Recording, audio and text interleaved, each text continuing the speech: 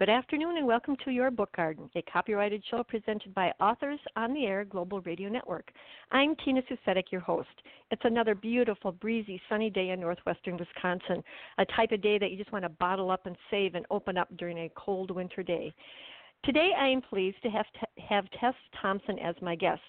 Tess and I met this past June at Wild Deadwood Reads in Deadwood, South Dakota. We had a pleasant time discussing our lives and the world of writing. Tess is a U.S. Today best-selling author. She writes small-town romances and historical fiction. She started her writing career in fourth grade when she wrote a story about an orphan who opened a pizza restaurant. Oddly enough, her first novel, River Song, is about an adult orphan who opens a restaurant. Clearly, she's obsessed with food and words for a long time now. With a degree from the University of Southern California in theater, she spent her adult life studying story, wordcraft, and character. Since 2018, she's published 17 novels and 2 novellas. Most days she spends at her desk chasing her daily word count or rewriting a terrible first draft. I have read all of her Cliffside series, and I would have to say that her stories have more twists and turns than the most crooked street in San Francisco, and I just love them. So welcome, Tess. Thank you. Thank you so much for having me. Tell us a little bit more about yourself. Well, let's see. The bio sort of sums it up. I am obsessed with food, although I prefer eating it than cooking it. But I live in a suburb of Seattle with my husband. We will be married 3 years this coming Saturday, and we have a blended family of 4 kids and 5 cats. He had 2 boys and I had 2 girls, and he had 3 cats and I had 2 cats. So when we merged about 3.5 years ago, we all moved in together. So it's always a zoo, quite literally around here. And yeah, like my bio says, I studied theater in college, and then I lived in LA for a little while and tried to make the acting thing work. But I just LA was not for me, and I quickly discovered that acting was probably better a hobby than a profession. So I moved up to Seattle, and that was in 1992, and I've been up here ever since then. I grew up in a small town in Oregon, but spent 5.5 years in Los Angeles. And my original idea, as far as writing goes, was to be a playwright. So I started out experimenting with that and wrote my first full-length play in 2000, and it won a local contest here in Seattle. And with that came a production of it. And I just remember sitting in the theater watching it opening night and thinking, I don't think I'm a playwright. I think I want to be a novelist. So I just set out a goal at that point that I've got to really tackle my fears and start writing on a daily basis, or at least as much as I could fit in with my day job. So years and years went by after that. I had 2 children, and in 2006, when my youngest was born, I stayed home with them. And I was 38. I guess I was 38 when Emerson was born. That's my youngest. And I said to myself, I am going to finish a novel by the time I'm 40. And so I just wrote during nap times, or I'd get up early, and I didn't really have any aspirations necessarily even to have it published. It was just something I wanted to do for myself, kind of just one of those goals. But after that, and that was River Song, but after it was done, I showed it to a couple friends, and they were like, this is really good. I think you should try to get it published. So then I went down the whole, tried to get an agent, and that whole and and that didn't quite work out. I had some good nibbles, and the positive that came out of that is that I had some really good feedback about what needed work, and so I rewrote it, and in that interim period, I reconnected with a friend from college who subsequently went to work for a small press, and they ended up publishing River Song. And this was back in 2011, and it was a lot easier for independent publishers or small presses to get books kind of more in the public eye. So it ended up doing really well, much to our surprise, and hit the Amazon lists and Barnes and Noble and all that stuff. So that just kind of launched my career, basically, and it gave me enough of an income that I could, justify staying home with the kids still and writing, around their schedules. So that's really how it all started, and then there were some bumps along the road, including that the publisher I was with went under and closed very abruptly. Yeah, and that was after 8 books. So I really wasn't sure. Yeah, I wasn't sure what I wanted to do, but my husband, my now husband, really felt strongly we should self-publish. So I was like, you know what, let's do it. And it's been, since then, my career's really taken off. I like having the independence of publishing as quickly as I want, choosing my own editors, all of that. So that's kind of the story of how I ended up here, being able to write every day. And I still pinch myself. As a matter of fact, this morning I had to go in to get some blood drawn. And the gal who took my blood asked me if I was working, and I'm in my workout clothes, so I always feel sheepish, but I said, yeah, I'm working today, but I work from home, because I'm sure she was thinking, what kind of job do you have, lady? But and she said, oh, what do you do? And I said, oh, I'm a writer, and I still kind of feel a little bit shy to say that because, and I think most authors kind of have that imposter syndrome thing, but she said, oh, what do you, I told her I wrote women's fiction, and she said, oh, it must be so wonderful. I can just imagine sitting on a patio in the sunshine, just writing stories. And that is true, that, it is wonderful, but it's also really difficult work some days where you just think, this story is terrible. I have nowhere to go with it. And so I just had to laugh because it is wonderful, and it is also a very hard job at the same time. So many people have that romantic idea of authors, and what we do and how we do it, and it's like, sit on the deck in the sun or sit on the beach, and it's like I go to a park in my car and sit in my car so I can get some writing done. That's real romantic.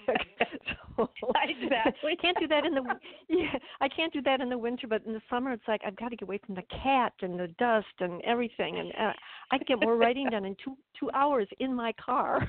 Yeah. And, it's true. It's funny, and they don't realize, the editing and the re-editing, and by the time you get done publishing a book, you've probably read your book like 11 times, and you're just like, oh man, let's just go on to the next one. Somebody asked me, do you are you sad sometimes when you're finished? And I thought, not usually. Usually I'm like, oh, thank God, I never want to see these people again. Yeah.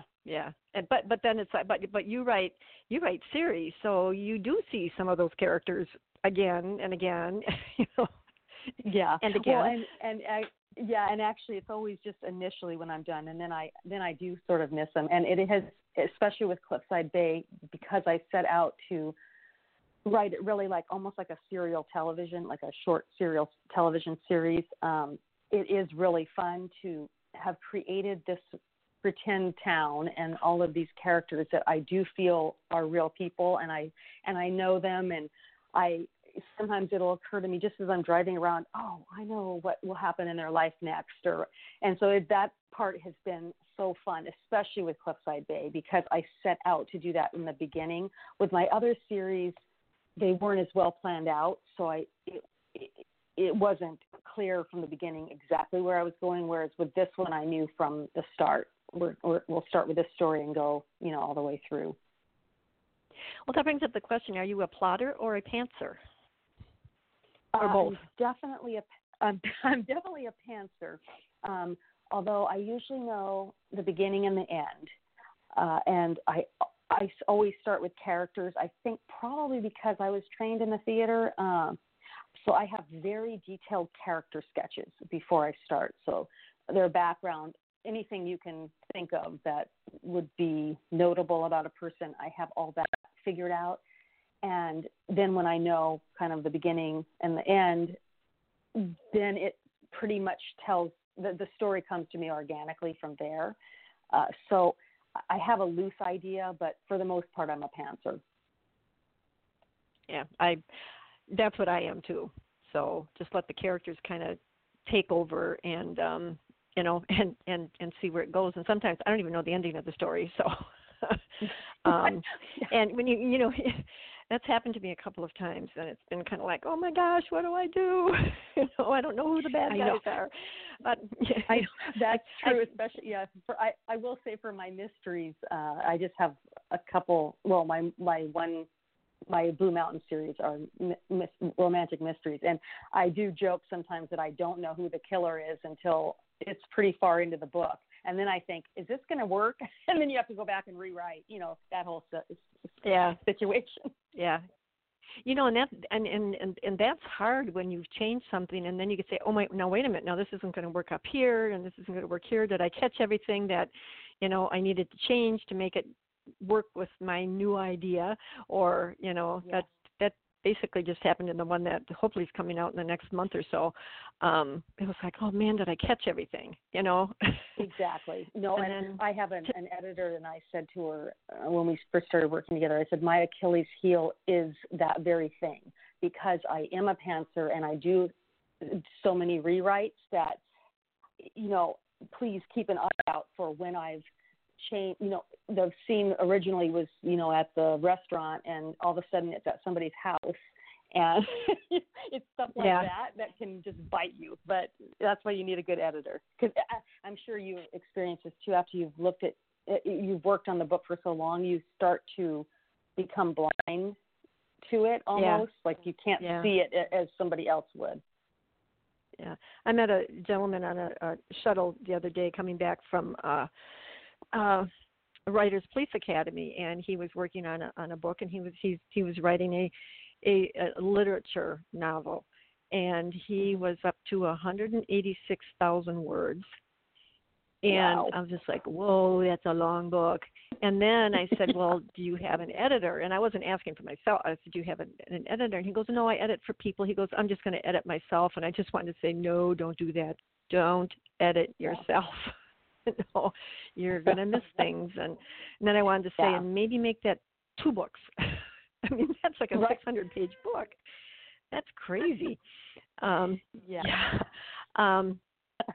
So what is your writing day like? I mean, you've got the 4 kids and the 5 cats, and I mean, it's summer, and we talked earlier about school is ready to start, so that should give you more time. But what is your writing day like?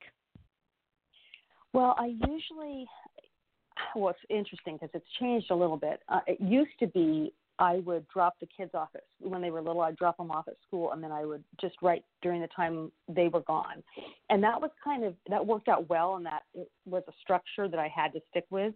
But now that I have more time, I've been able to write longer days, which is great. But my routine usually is during school time, I drop the kids off at school, then I head to the gym, do my workout, and come home. And usually by the time I answer emails and, do some business things, it's usually about 10 o'clock. This is my new routine anyway, about 10 o'clock before I really start to focus. And I try to write until about 3:30 or 4. I get up, obviously, and have lunch or, look at email or whatever, anything that is urgent that I need to take care of. But I've been doing this new thing where I write for an hour. I put a timer on and I write for an hour, and then I take about 15 minutes break and walk around or do whatever. And I've been trying to do that 3 to 5 times a day, depending on what I have going on with the kids or, whatever. And that seems to be working pretty well. I read recently that adults can only concentrate for 25 minutes at a time, I think it is. But for me, and I was doing that for a while, 25 minutes, then, 5-minute break or whatever. But I found for me, getting into that flow and that rhythm takes a good 20 minutes. And my sweet spot is sort of that from 20 minutes to 60. So that's been working pretty well for me, actually. And I'm amazed how quickly that hour will go. So that's my routine. I don't write. I'm not a person who can write at night. Plus, I work so much during the day and sacrifice, family time, and that I really feel like I should make dinner and be with my family and my husband at night. So that's sort of my routine. Yeah, when I was younger, writing my history books and military books, I would, especially on a deadline, I would write until 11 o'clock at night. And I think each year I got older and I went back farther and farther and farther. And now it's like, I'm done at 4 o'clock, and and half the time I don't even check my emails at night, because it's like, nope, that's my time. That's time with my husband, and and let it go at that. I was asked this question when I was being interviewed, and we talked about this at my last writers group meeting. I was asked, are there any words that trip you up, like you overuse them, or sayings you overuse, or any words you have trouble spelling?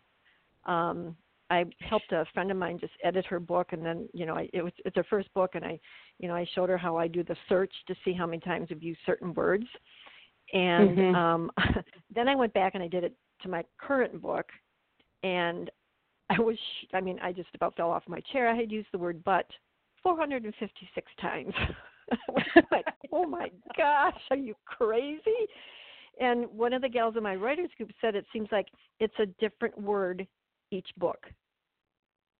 Oh, that's because I'm just like, yeah, and I think she's right. So, is there any words that you find yourself overusing, or sayings, or anything like that? Probably, but I can't think of them off the top of my head. I bet it's right that it depends on the book. I'm sure I'm an abuser of "but," and especially with romances, it's hard to be innovative with kiss or smile or the look in somebody's eyes. You know what I'm saying? So that's something that always trips me up. I think that I have to think, how can I reinvent this from what I did it the last time? So that's definitely a challenge. I'm actually a terrible speller, so I use spell check, obviously, and there's a lot of automatic spell, so that's really good for me because, and then the other thing, my editor pointed this out to me one time. She said that I often use the British spelling for things, and I was like, well, that must be because I've read so many British novels over the years, so stuff like that can trip up as well. Yeah. That's a great question, and I probably should have a better answer, but I'll have to go and look and see what ones I'm overusing. Well, and somebody was, reading my beta reader, and she goes, you use the words heavens too much. Well, my character says heavens. She doesn't swear. She says the word heavens, and it's like, well, should I find another way? But that's kind of like her, that's what she says. And I'm like, she goes, I got tired of hearing the word heavens. And it's like, okay, so what else can I have her say? Golly gee willikers. It's a historical. And that's a challenge for my Cliffside books because I, didn't want to have very many curse words in them, and there's obviously it's all behind closed doors for the hanky panky, but the characters are young, so they're not going to say, oh gosh, or so it's hard to find a way that sounds authentic that doesn't use the F word, especially with the male characters. Yeah, that is hard. Sometimes you can drive yourself crazy, and if you are doing a love scene, and it's like, okay, how many ways can you, like you said, kiss or touch, or I always have them. My hands are always all over the place. Their hands. And it's now tell us about your Cliffside Bay series, and that's the one that I read all the books in it, and I don't know how many there are going to be so far. But how did you come up with the idea, and what's it about? So the idea came to me, kind of two things. One is an old friend of mine sent me an article about a town called Bolinas in Northern California, and it was a travel article that had been published in the New York Times about this little town, Bolinas, and the premise was that the residents didn't want anybody to know about this town because it has this beautiful beach, and they wanted to keep it to themselves and not invite tourists in. And so the townspeople were known to take roadside signs down, saying Bolinas 2 miles or, Bolinas this way. And he said, wouldn't this be a great setting for a series? And I was like, yeah, it really would, with the premise of we don't want anybody in. And then, of course, that gives you conflict for any of the characters who do want to build more of a tourist town for economic reasons or whatever. So that was part of it. And I've told this story before, but my husband and I were doing Spartan races. We actually weren't even married then, but we went to San Francisco to do a Spartan race, and it's a run with obstacles. And there was one in San Francisco, so we did that, and I suggested that maybe we drive up to Bolinas the day after just to take a look, and we could take some pictures and just see if there was something there for a series. So we did that and took 100 pictures and walked the beach and walked around the little town. And as a writer, this, but like you want to know what it smells like and what the sidewalks look like and all that sort of thing. So I just was very taken with the town, and I thought, yeah, this is a great setting for a series. And I had this idea that actually ended up being deleted, which is book 2 in the series. Ironically, the same friend who sent me the article about Bolinas, he's actually my first boyfriend, my first love. And after we broke up, I was always seeing him everywhere. But then, of course, it wasn't really him. But, it was just like the back of somebody's head, I would think, is that him? So in Deleted, I don't want to give too much away for people who haven't read it, but the male character, Jackson, thinks he sees his former girlfriend everywhere. But he knows it can't be because she died when they were 18. Well, it ends up that she didn't die, and there's a whole reason for that. But so that was, I just had this image of this woman standing at the bench that overlooks this stretch of beach, and he comes behind her and sees her and thinks it's Maggie and says her name. It was just like this image came to me. So that story came to me before I decided to do Cliffside Bay. But after I decided on Cliffside Bay, I thought, yep, that's where Maggie and Jackson belong in that series, but not the first book. The first book, for some reason, and I can't tell you why or how it came to me, but, it was Brody and Kara. So then the other thing that happened is I'm in love with this show, This Is Us. I don't know if you watched that, but I'm just obsessed with it, and it's about this family, and the way the storytelling is really neat, and that they go back and forth in time. But I thought, I want to do a series where I can catch people's imaginations like this show has caught mine, where they feel like these are real people, where they're totally invested in their lives. And I thought, I know it's not conventional wisdom. They always say write standalones because people don't like to have to read things in order, but like, I'm going to do it anyway. I'm going to write this story about these 5 best friends who go way back, and this, it will really be a story about their friendship and their families, but also their love stories. So that's kind of how it came to me. And I originally thought it would just be the 5, but as the series took off in both popularity and my imagination, I decided to add another 5 because there were all these secondary characters that kept coming up that I thought, that's really interesting, or I can see where I could go with this. So as planned now, it will be 10 full-length novels, and then there are 2 novellas already, and I think that there's going to be I think I have a third one I want to do as well. So that's a long answer to your question, but that's how it all came about. Well, no, that's a good answer. And you called the 5 original friends the dogs, or they called themselves the dogs, and then their girlfriends and / wives called themselves the wags, which I thought was hilarious. Yeah. Well, and then actually, the next, I have to give a shout out though to that.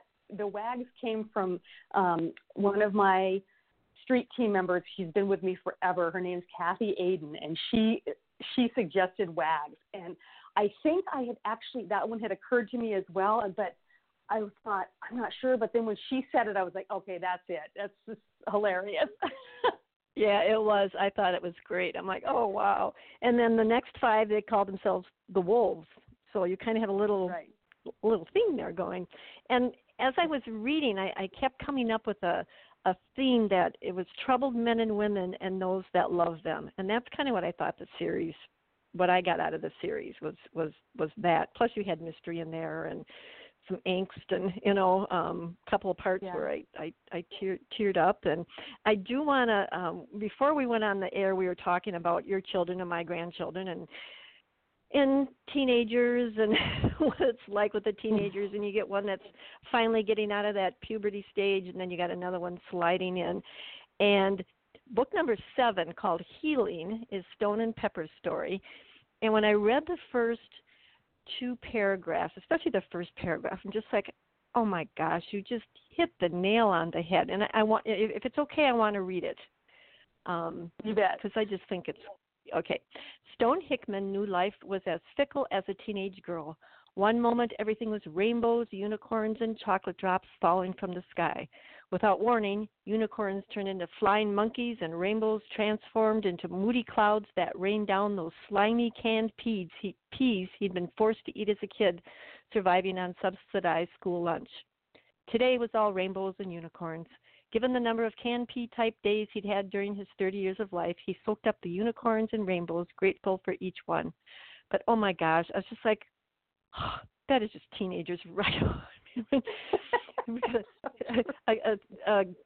a granddaughter that's going into 7th grade, and it's just like, some days she's just like a unicorn and everything is wonderful and sweet, and the next day or the next hour, next minute, without warning. And I just burst out laughing when I read that. So,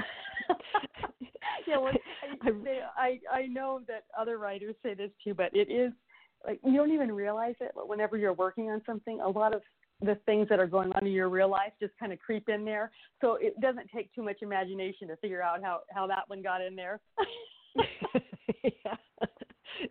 But just the unicorns and chocolate drops and rainbows and then flying monkeys and moody clouds. Oh my gosh, that is just the only I went through it with my kids, and I don't think in hindsight they weren't that bad, but then sometimes I think with my daughter so actually it's kind of like payback is kind of fun, but then again I don't want my children to go through that pain because they're my children.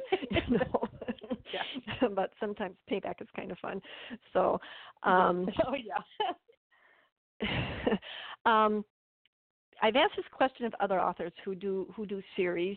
You've got a lot of characters. I think Stone and Pepper is your 7th book. Do you have when is your next one coming out in the Cliffside? Excuse me. So or is it all? No, it's coming out September 16th, and that one is Scarred and Trey and Autumn. Yeah. Scarred. Okay. How do you keep track of your characters? I know you said that you do quite a elaborate or detailed character sketch on each character, but there's a lot of characters in these stories.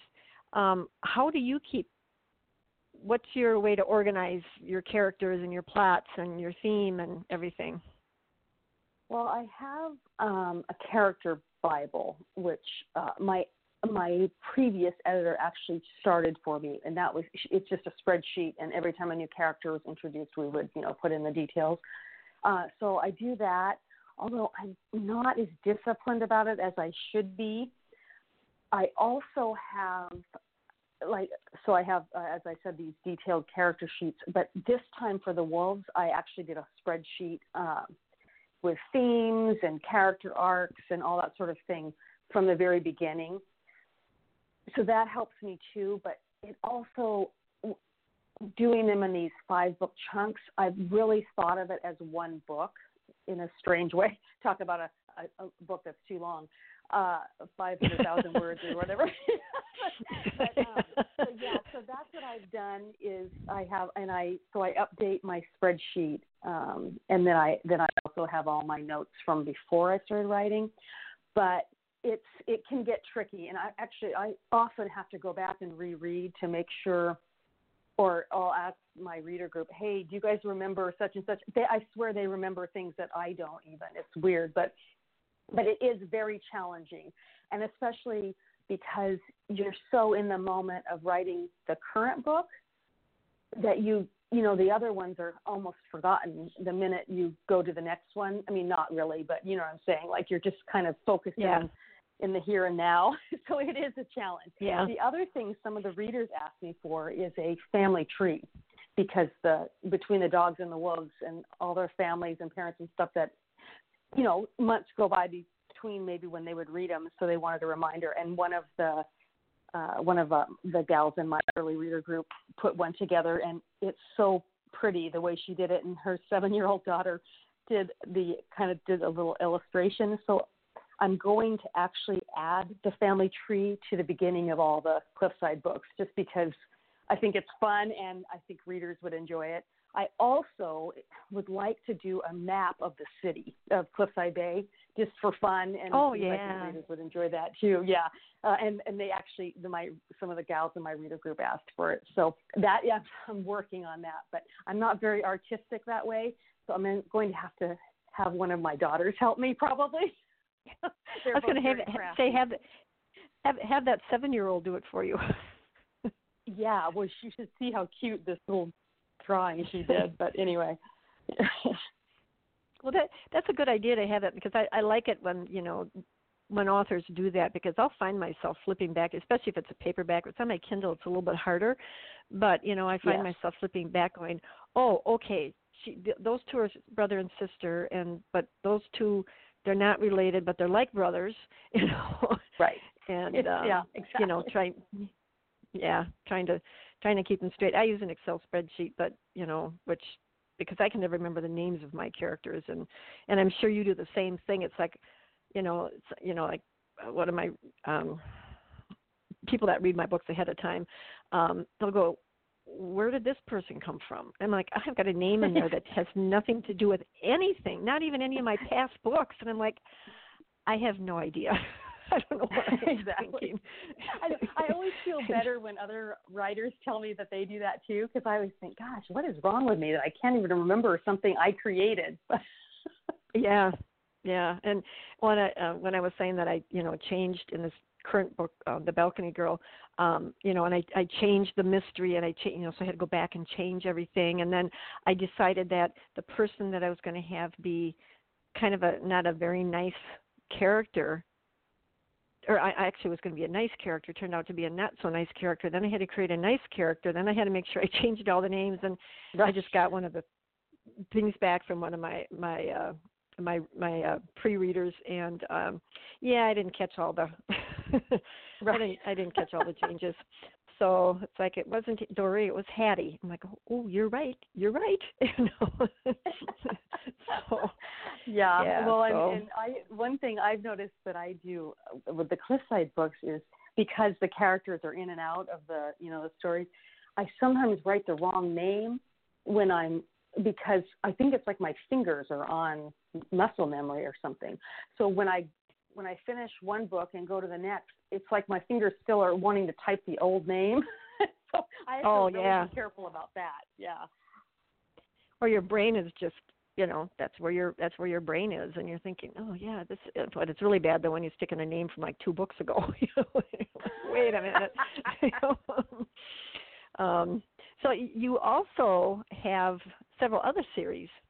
Can you tell us about the River Valley series, the Legley Bay? Am I pronouncing that right? Legley Bay? Yep, that's right. Yep. And the Blue Mountain. Yeah. So River Valley is River Song was my first book, and it's the premise of that series is it's set in this little town in Southern Oregon, based on the one that I grew up in, for real, although fairly loosely based. But the premise is that with each so it's this little town, it's a timber community that's dying and being taken over by meth people and that sort of thing, which is is what's happening in real life. And a group of friends decide to reinvent the town into a tourist destination. So each story is a love story, but also kind of the introduction to a new business in town.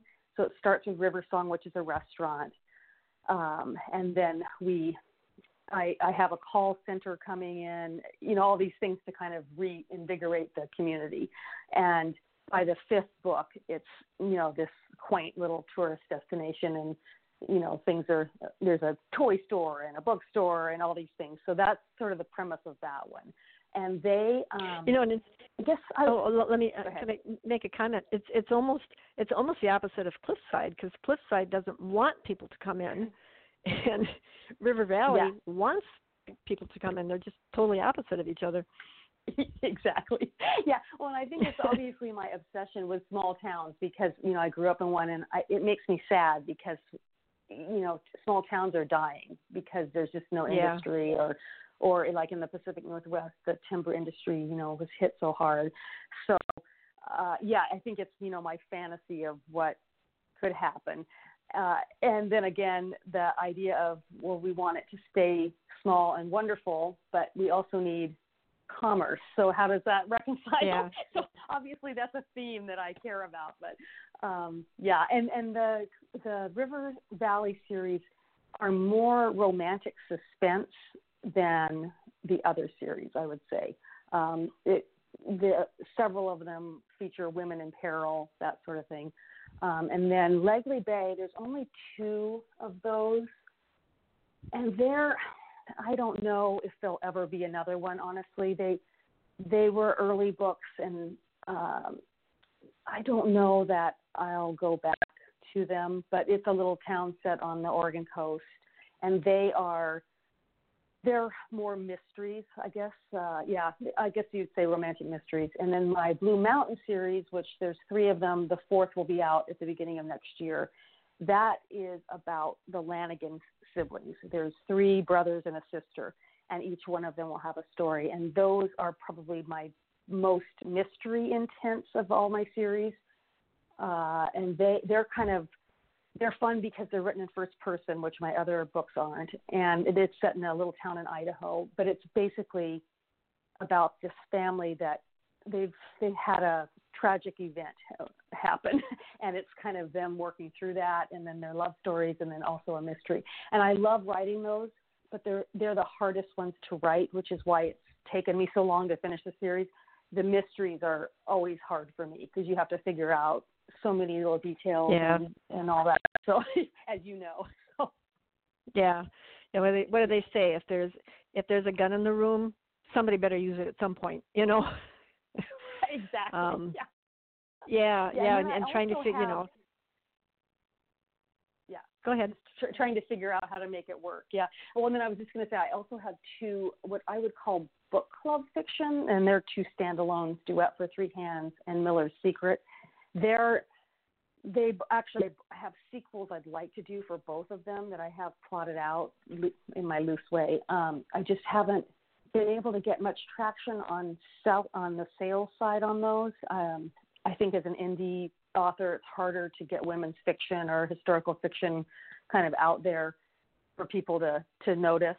But I love writing them, and I would really, really like to write more.